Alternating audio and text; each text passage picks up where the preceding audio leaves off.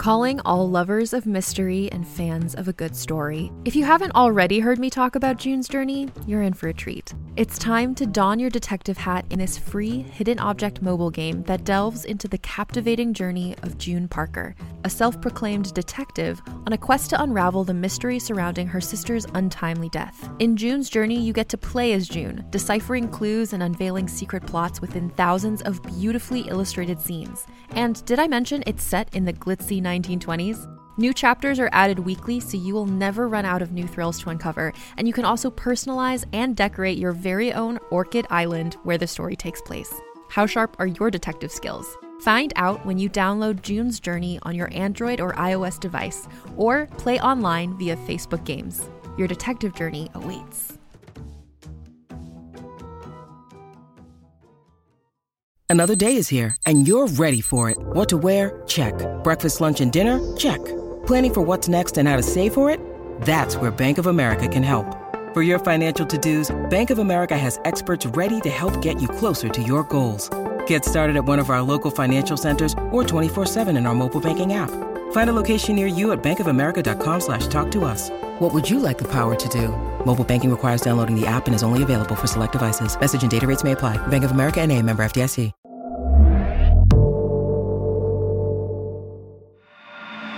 Realm presents Tales Beyond Time, Episode 24. Hello, fellow travelers, and welcome to Tales Beyond Time, presented by Realm. I'm Marco Palmieri, and I'm excited to take you on another amazing journey. This week, we're back with the thrilling conclusion of our two-part A.M. Della Monica's special. I introduced you to A.M. last week, so without further ado, let's dive into part 2 of their alternate history of Joan of Arc, A Key to the Illuminated Heretic.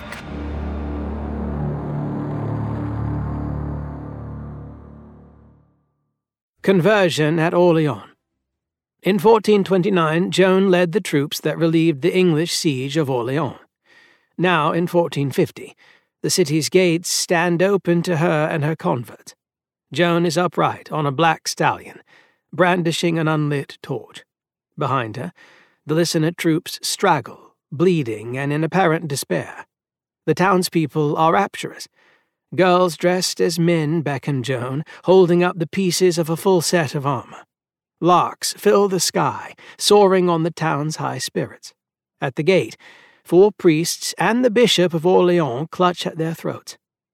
Folklore has it that the Catholic clergymen were struck dumb as they tried to convince the city fathers to close the gates to the Jaunists. The Ermelon Testament states unequivocally that they were merely shouted down and turned out of the town. Historians do agree that the listener movement would have died out without the support of Orleans at this critical juncture. Their army was ill-equipped and half-starved. The bourgeoisie of Orleans were mad for Dulice's illustrations of Joan. So wrote Marcel's papa anyway, in his monthly lament about the restrictions their dear maid was putting on the process of producing the paintings in quantity, the insistence on Latin for the inscriptions, the hard condition that the illustrators refrained from adding to Dulice's simple scenes, and the insulting requirement that he send each completed illustration back to be checked for inaccuracies. Meanwhile, Papa's competitors translated the Roman text back to proper French and threw in as many angels and ghouls as they chose. Yes, Papa. Yes, Papa. Marcel grinned, murmuring the words as if he was home, receiving the sermon personally. Is it my fault the maid is mad to keep her every stroke of fortune from being counted a miracle? A dozen copyists Papa had in his shop, filling vellum and imported paper with portraits of the maid and her deeds. Their paintings might not be as lurid as their paymaster would wish, but they were bringing in plenty of gold. From Dulice's dirty and blood-stained originals, they made gloriously coloured pictures, bordered with silver flowers and bright stars. Their images of the maid were never old or plain enough to please a Joan who had come forth from prison, shorn of her pride and legendary boastfulness. That was a pity, in Marcel's opinion. It had given her a much-needed flair. If only she had lost her stubbornness instead.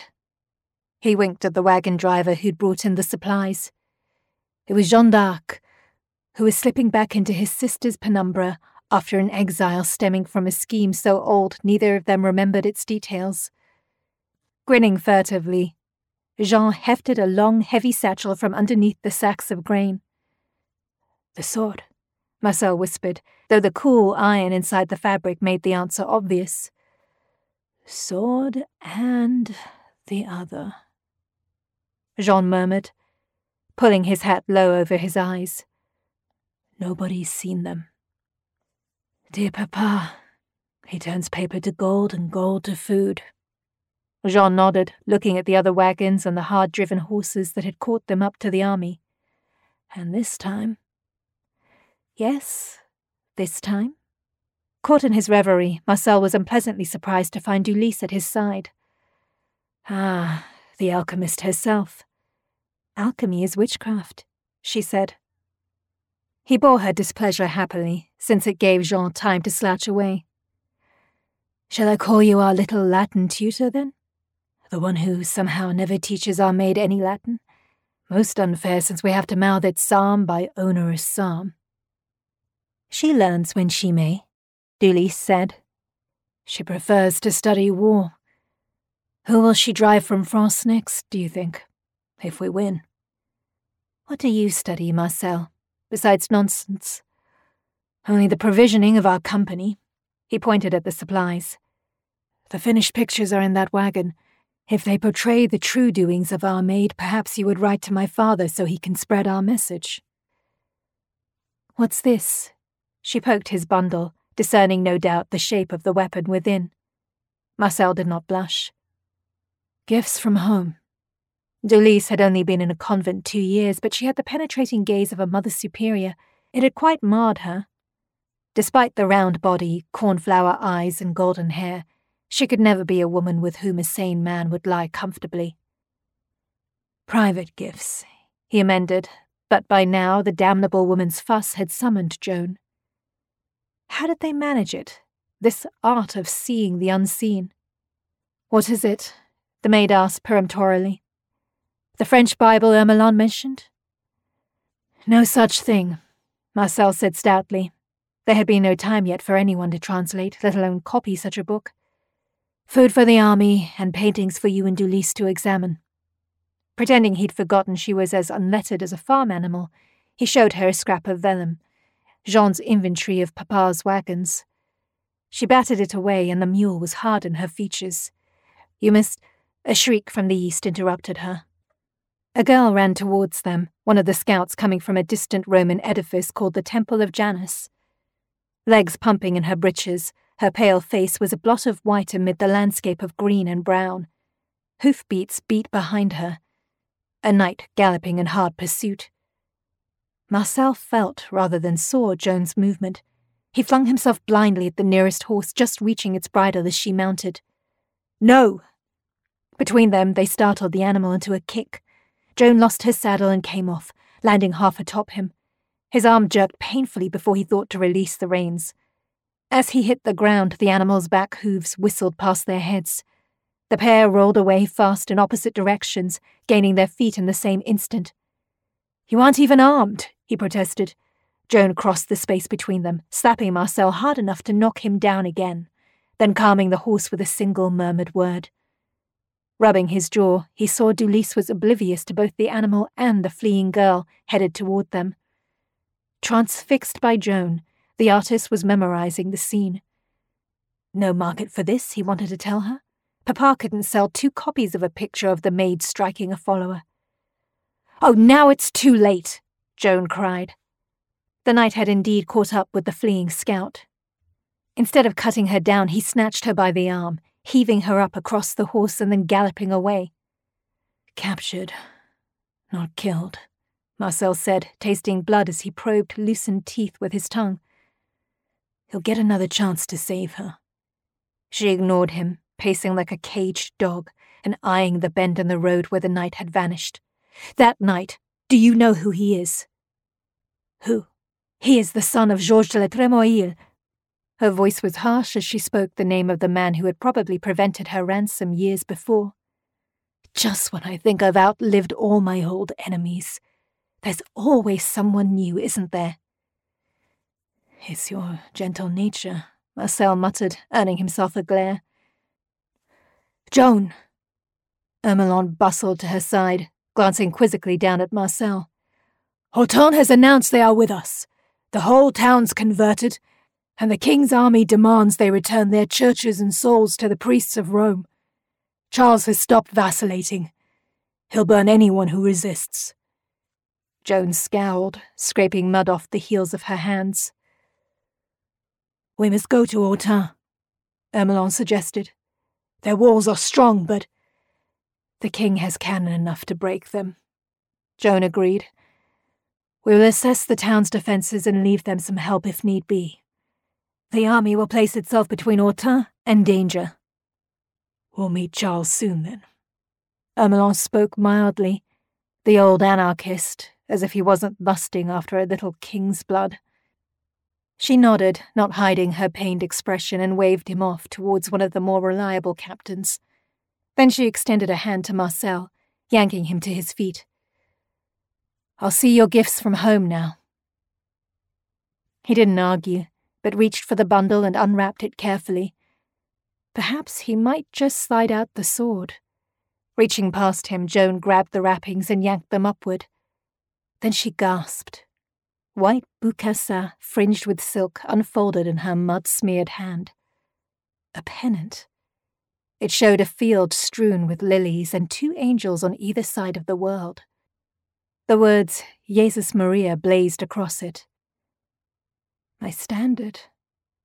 She pulled it to her face in a doubled fistful, and Marcel thought she would smell it, but she kissed it instead, tears streaming down her lined face as they so often did. I haven't seen it since my capture at Compiègne. She stretched it out for a look. It was perfect, faded, soiled, and then washed, its fabric worn. Marcel waited, face a blank. Then Joan's face stilled and her tears dried up.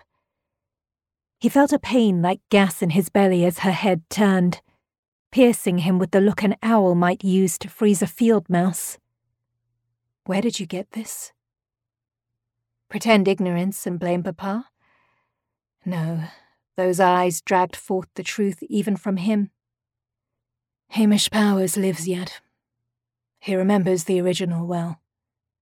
You made a copy, she said, dropping the banner like the corpse of a dog. She rubbed at her mouth, dirtying her lips, and then she dumped the satchel from Orléans with one violent heave. The sword dropped out. It was a replica of the holy blade she had broken over a whore's back all those years before. Marcel, what are you up to? He swallowed. I thought, if Charles saw you with your pennant restored, your broken sword whole, you would stage a miracle. Marcel could see she was on the verge of throwing him away, and all Papa's resources with him. Have you no faith at all? I confess my mistake, he said, forcing himself to look down. I want to help. By doing wrong? I'm sorry. Each humble word was singed by the rage rising in his throat. If she would just allow them to read the Bible in French. I want to bring the king to our side, that's all. You must try harder to believe. A silence then, while he looked at his toes and endured the stares of common soldiers who lurked at the sidelines. Intolerable after all he had done, but he tolerated it. At length the maid sighed. But you are confessed, and I forgive you. Relief flooded him, and he dared a glance up. Joan was testing the sword's weight without realizing it, raising it in that dangerous way of hers, so the point was aimed at his throat. Then suddenly she smiled. Nobody will mistake this for the original. That had 5 crosses and this has 3. With that, she slid it into her scabbard.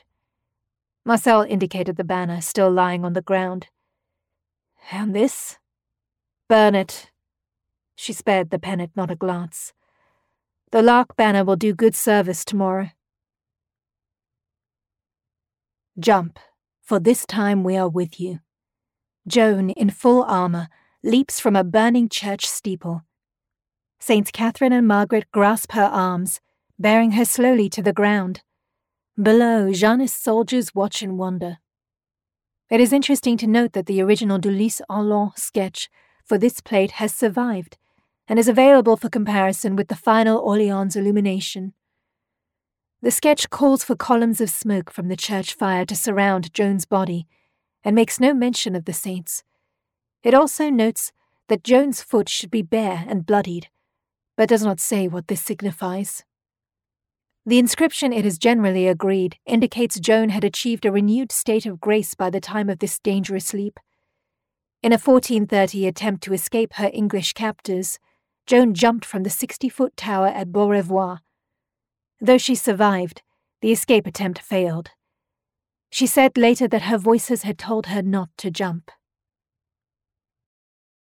Hey there, this is Justin Bartha. I made a funny new podcast, King of the Egg Cream. It has the greatest cast in the history of podcasts with actors like Louis Black. I'm torn by my feelings for two women. Bobby Cannavale. You can eat it, or if someone hits you, you can put it on your cut. Melanie Linsky. I wonder what these marvelous things are that look just like boiled chicken feet. Jason Ritter. I can break things and pick locks and kill people. Michael Stuhlbarg. The whole point is to inspire people that they should make themselves better. Ari Grainer. No, don't whet its appetite. What are you, an idiot? Me, Justin Bartha. That's not just any egg cream, that's a Lemke's special. And all narrated by the hilarious Richard Kind. This is the story of Harry Dalowitz and how he rose from nothing to become New York's King of the Egg Cream.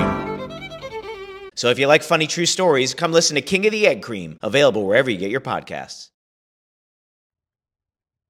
They were moving to it at long last, and after so much waiting for a decisive battle, Ermolond should have been relieved. Instead, he was too aware of his mount. His old horse, Rust, had been lamed in the skirmish the day before. He'd found him limping this morning, favoring a bloodied pastin.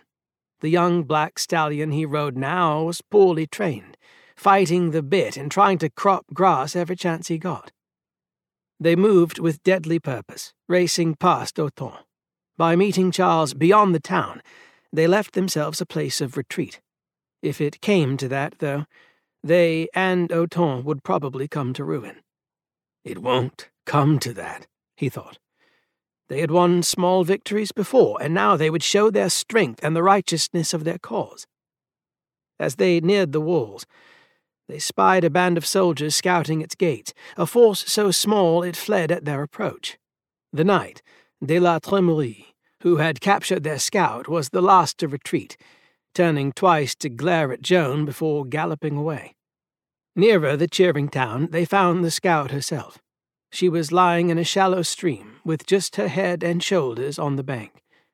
Blood ran from her mouth. Shooting a murderous look at Marcel, Joan dismounted. "Someone else can give her last rites," Ermolond said, and then regretted it. It would take but a few minutes. What was the difference? "She's breathing," Joan said indignantly. And she was, he saw. The maid bent, murmuring prayers, the sun glinting off her silver hair as she dipped a hand in the stream and rinsed blood off the scout's pale face. It roused the girl. She coughed, spraying red droplets over her own wet chin. "Have her carried to town," Joan ordered. She lifted the injured girl, straining to raise the slack body and water-sodden clothes as well as her own armor-weighted limbs. 2 young men-at-arms and one of the fighting women rushed to relieve her of the burden. There was a receding bustle, and then they were underway again. It was a warm, sleepy day. The sky was dotted with small clouds, and a firm wind cooled the lancers, ensuring a steady and comfortable march.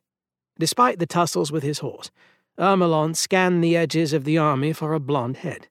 Dulis must not come near the fighting again. She could have been killed or captured yesterday, up on that hill in plain sight with her pen and ink bottle. The thought brought a rush of confused feelings. Pain, desire, fear for her safety, and a wistful longing.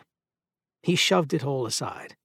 The girl would never leave Joan, and that meant she would remain unmarried and chaste. Unless they won, there was no point in wondering if the artist might take a once monk to wed.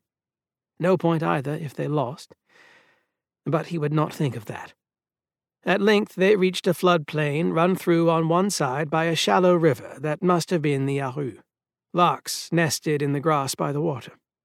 On the other side of this plain was the glittering army of Charles VII. Ermelon felt a small flutter in his belly, a feeling like hunger that was really just shock.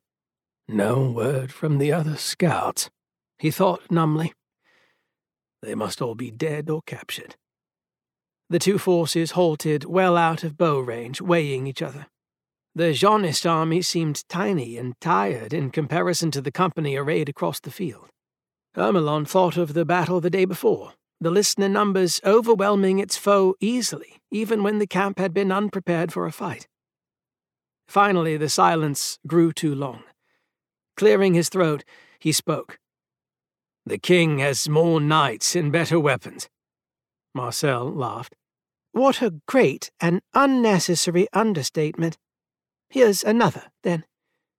"We have God," Joan said, staring at the king. Her voice was threadbare. Here was the real army he had wanted to fight for so long. What arrogance!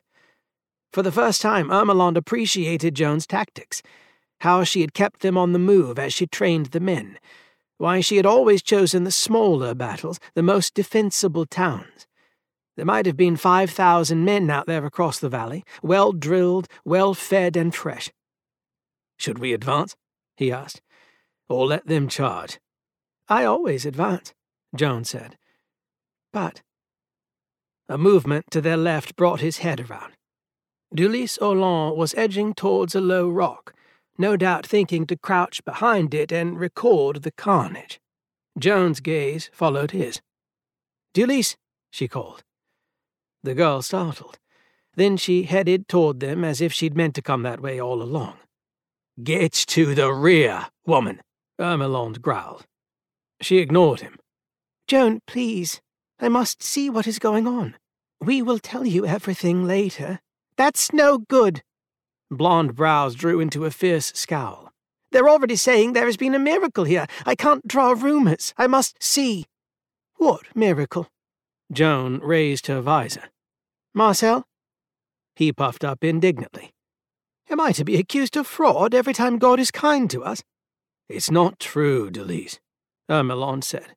"We've been riding together all morning. I'm sure I'd have noticed the hand of God if it came down and pointed our way. Please go, before you're trampled."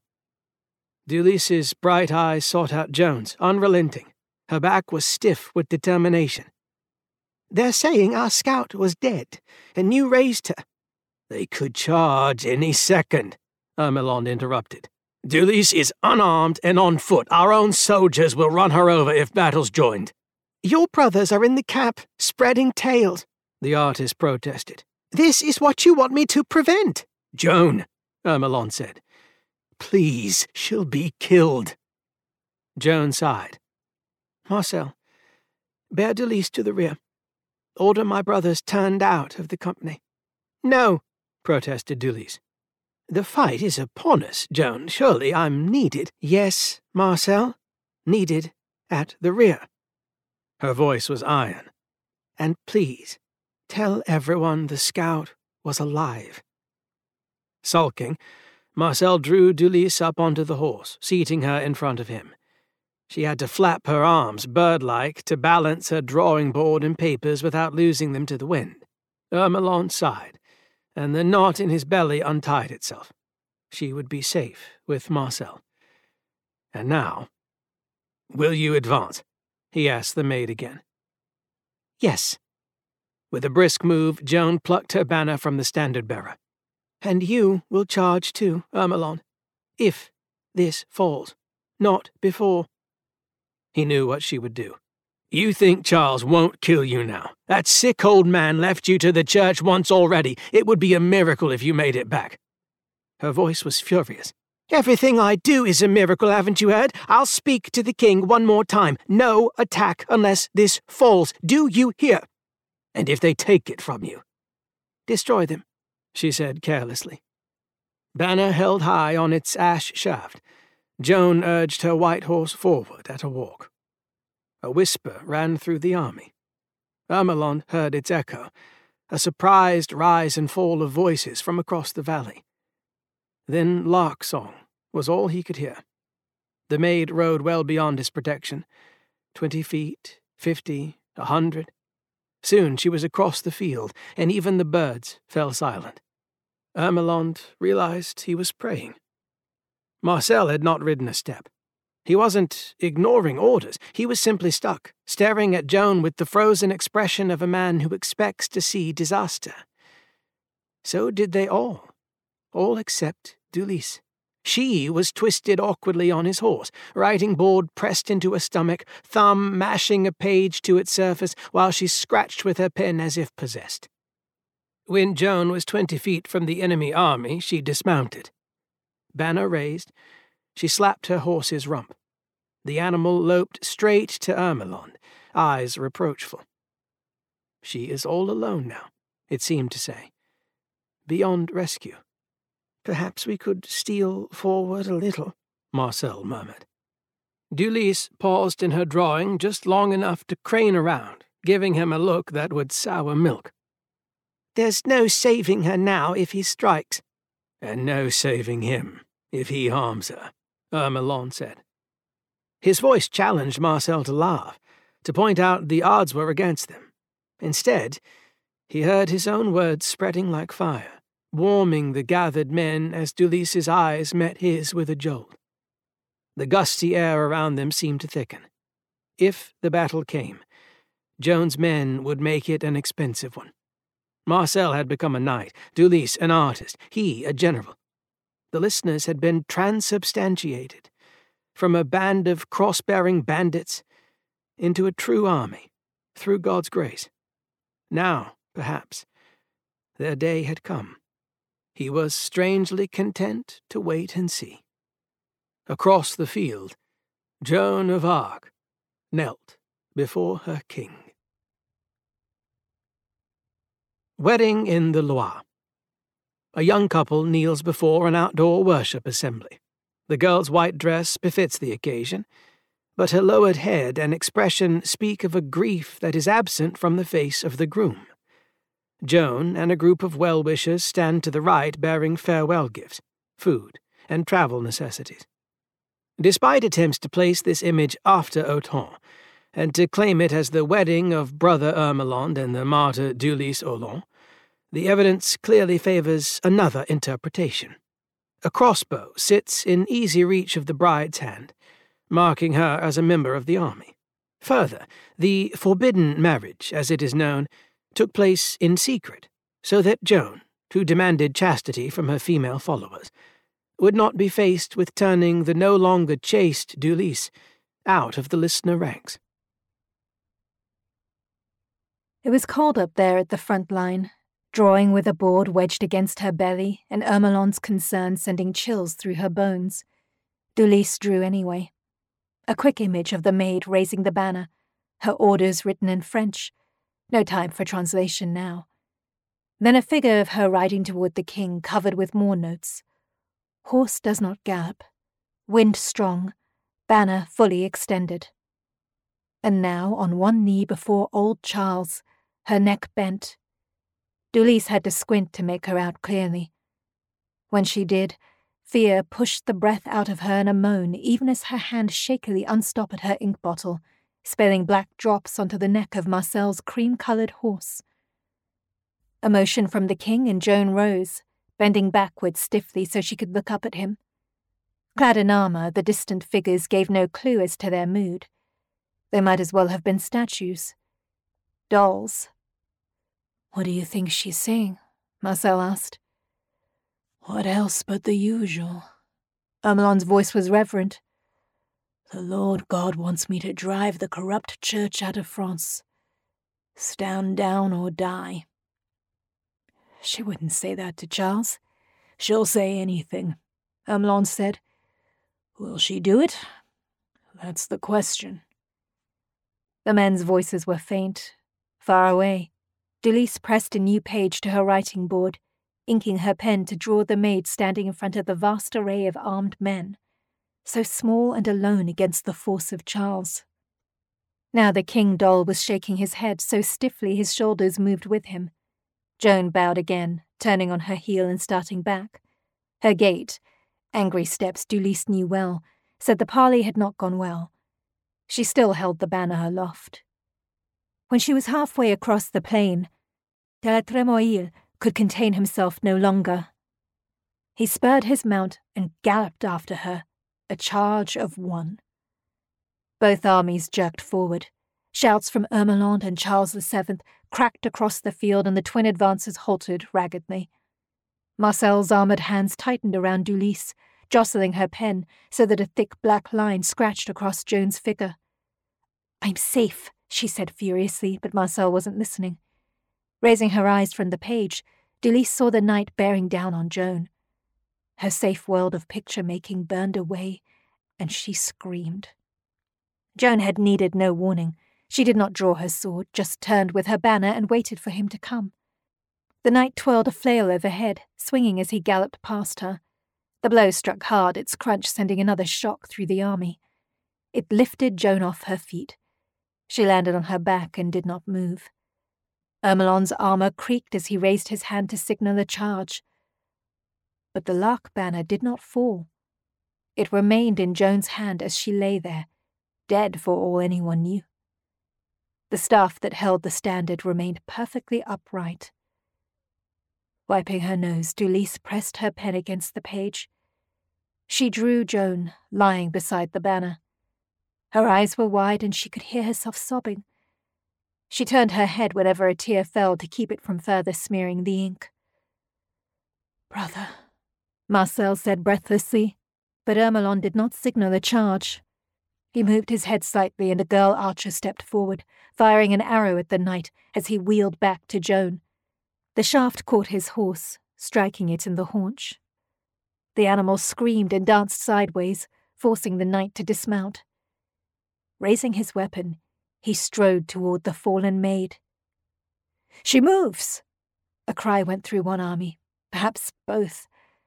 Joan sat bolt upright and then stood, as if it were no effort at all, as if she were wearing nothing heavier than a nightgown. Her hand fell away from the standard pole as she drew her sword. Again the banner did not waver. And that was wrong. The wind blew still, strong enough to unfurl it fully, and yet it stood upright, as if planted deep in the ground. Perhaps it is, Dulice thought. Perhaps Joan's weight as she fell drove it into the soil. "But the ground is dry and hard," she said, not sure who she was asking. "Isn't it?" The knight looped his flail up, bringing it down towards the maid's head. She skipped back uncommonly fast and raised her free arm in defense. The chain wrapped around her wrist. Metal screeched against metal, and Marcel hissed as if in pain. Around her pen, Dulice's fingers were white. The knight yanked on his flail, but Joan did not fall. She jerked her captured arm backward sharply, closing her fingers around the handle of the flail and pulling it from her attacker's grip. Her sword was at the ready, but Joan, she drove the butt of the flail against de la Trémoille's helmet, once, twice. The blows were so loud they echoed back from the other side of the meadow. The knight staggered back a few paces. "Turn aside! I would not fight today!" Her words rang across the field. Bellowing, the knight charged. Joan was ready. She drove the sword home, piercing de la Trémoille's collar with shocking force. The man crumpled without making another sound. Turning her back on the body, Joan marched lightly back to where her standard was waiting. She lifted it as easily as if she took it from a waiting herald. "The ground is dry, Dulice," Marcel whispered urgently. "You must write of this. Joan told me yesterday the lark banner would—" "Now of all times?" Dulice twisted, furious, trying to see Marcel to stare him down. "I'm telling you, don't speak to me." She slid down from the horse and lost her last clean page to the wind. Marcel snapped his mouth shut. Then he turned his horse. "Where are you going?" Ermeland asked. "To expel Jeanne d'Arc from the army."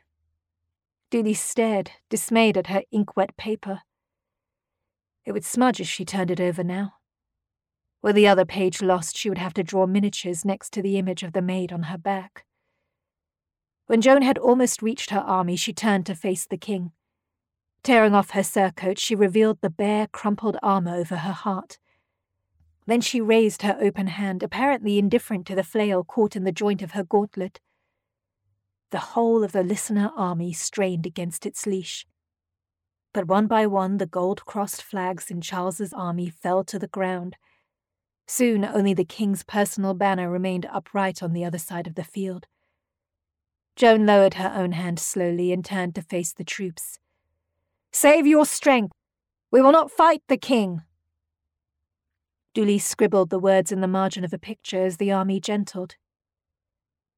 "We're going to win," Ermelon said softly. "Charles will ride with us." "With God," Joan said. A smile twitched at the corner of his mouth. "And in Latin, too." She nodded, looking at the crushed, blood-weeping gauntlet. "I don't think I can get this off. The flail's stuck and it's all bent." "We'll see to it." Ermelon slid to the ground, holding out the reins of her horse and offering to help her mount. "Thank you," Joan said, passing the staff and flag to her herald as she mounted. She reined the horse awkwardly with her good hand, her path taking her right past Dulis. Her shadow fell on the hodgepodge of ink on that last page. "You've made me too brave again," she said, but she smiled, and Dulis felt her whole soul open up. Had she once had reservations? Not she. She would be here with the maid and Ermelon forever. She would blaze the truth of their fight, its small wonders and the miracles that weren't, that were just good fortune and life's merciful accidents. Her drawing was God's work indeed, not false pride. Could she ever have doubted? But what of that? She said, pointing to the lark banner. How will I show that so nobody says it was a miracle? It stood when you fell. It stood when you walked away. An impish, youthful smile crossed the maid's face. What was it you said?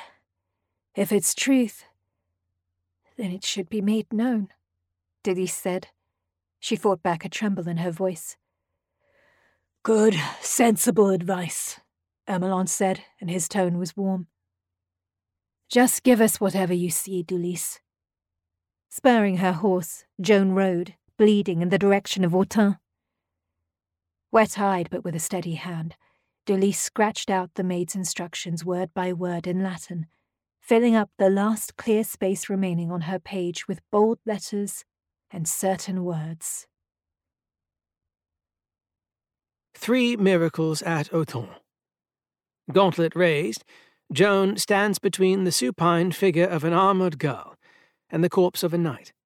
A stylized puddle of water surrounds the girl, who takes up the largest part of the center of the page. Blood seeps from the knight's armor, and the two fluids mix at Joan's feet. One of the most confusing and controversial images of the Joanist Holy War, 3 Miracles is said to depict holy works by Joan that convinced the famously indecisive Charles to throw his favor to the maid's cause. The first miracle was defeating Georges de la Trémouille in single unarmed combat. The second was the resurrection of the girl, who had been drowned by de la Trémouille earlier that day. As usual, attempts have been made to identify the girl as Joan's favorite, Dulis Aulon. It is far more probable that the figure is her standard-bearer, for Aulon was neither a combatant nor given to self-portraiture. Further, the woman holds the lark banner. Despite the title of the image, the nature of any third miracle to take place at Autun in the spring campaign of 1456 has been lost to history.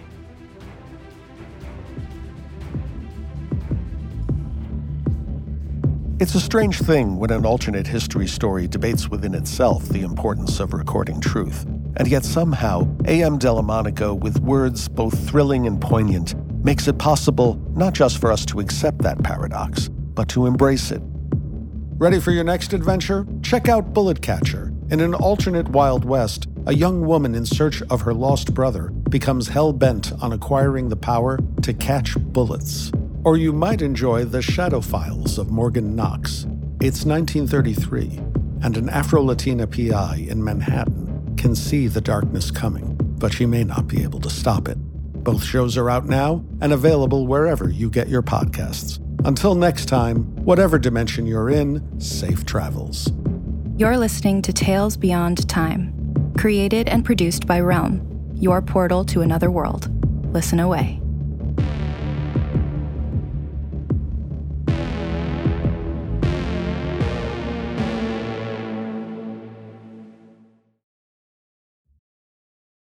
Greetings, adventurers. Today we're excited to introduce you to a new story, Dark Dice, a horror podcast that blurs the line between actual play and audio drama, where the story is determined by the roll of the dice. 6 adventurers embark on a journey into the ruinous domain of the Nameless God. They will never be the same again. One of the players is not what they seem after a doppelganger, a creature that can assume the form and voice of whatever it kills, infiltrates the team. As the players are picked off and replaced one at a time, can they figure out who the monster is before it's too late? Can you? Here's a quick example of what our show sounds like. The shambler with the jar of liquid inside of him. Soren Arkwright let loose an arrow that cracked the glass, passing through the spine of the creature. The shambler still managed to maintain its forward momentum, but stumbled as it eagerly tried to bite and swipe at Soren, landing near his feet. As Jeff Goldblum has now joined our cast, Dark Dice is available however you listen to podcasts.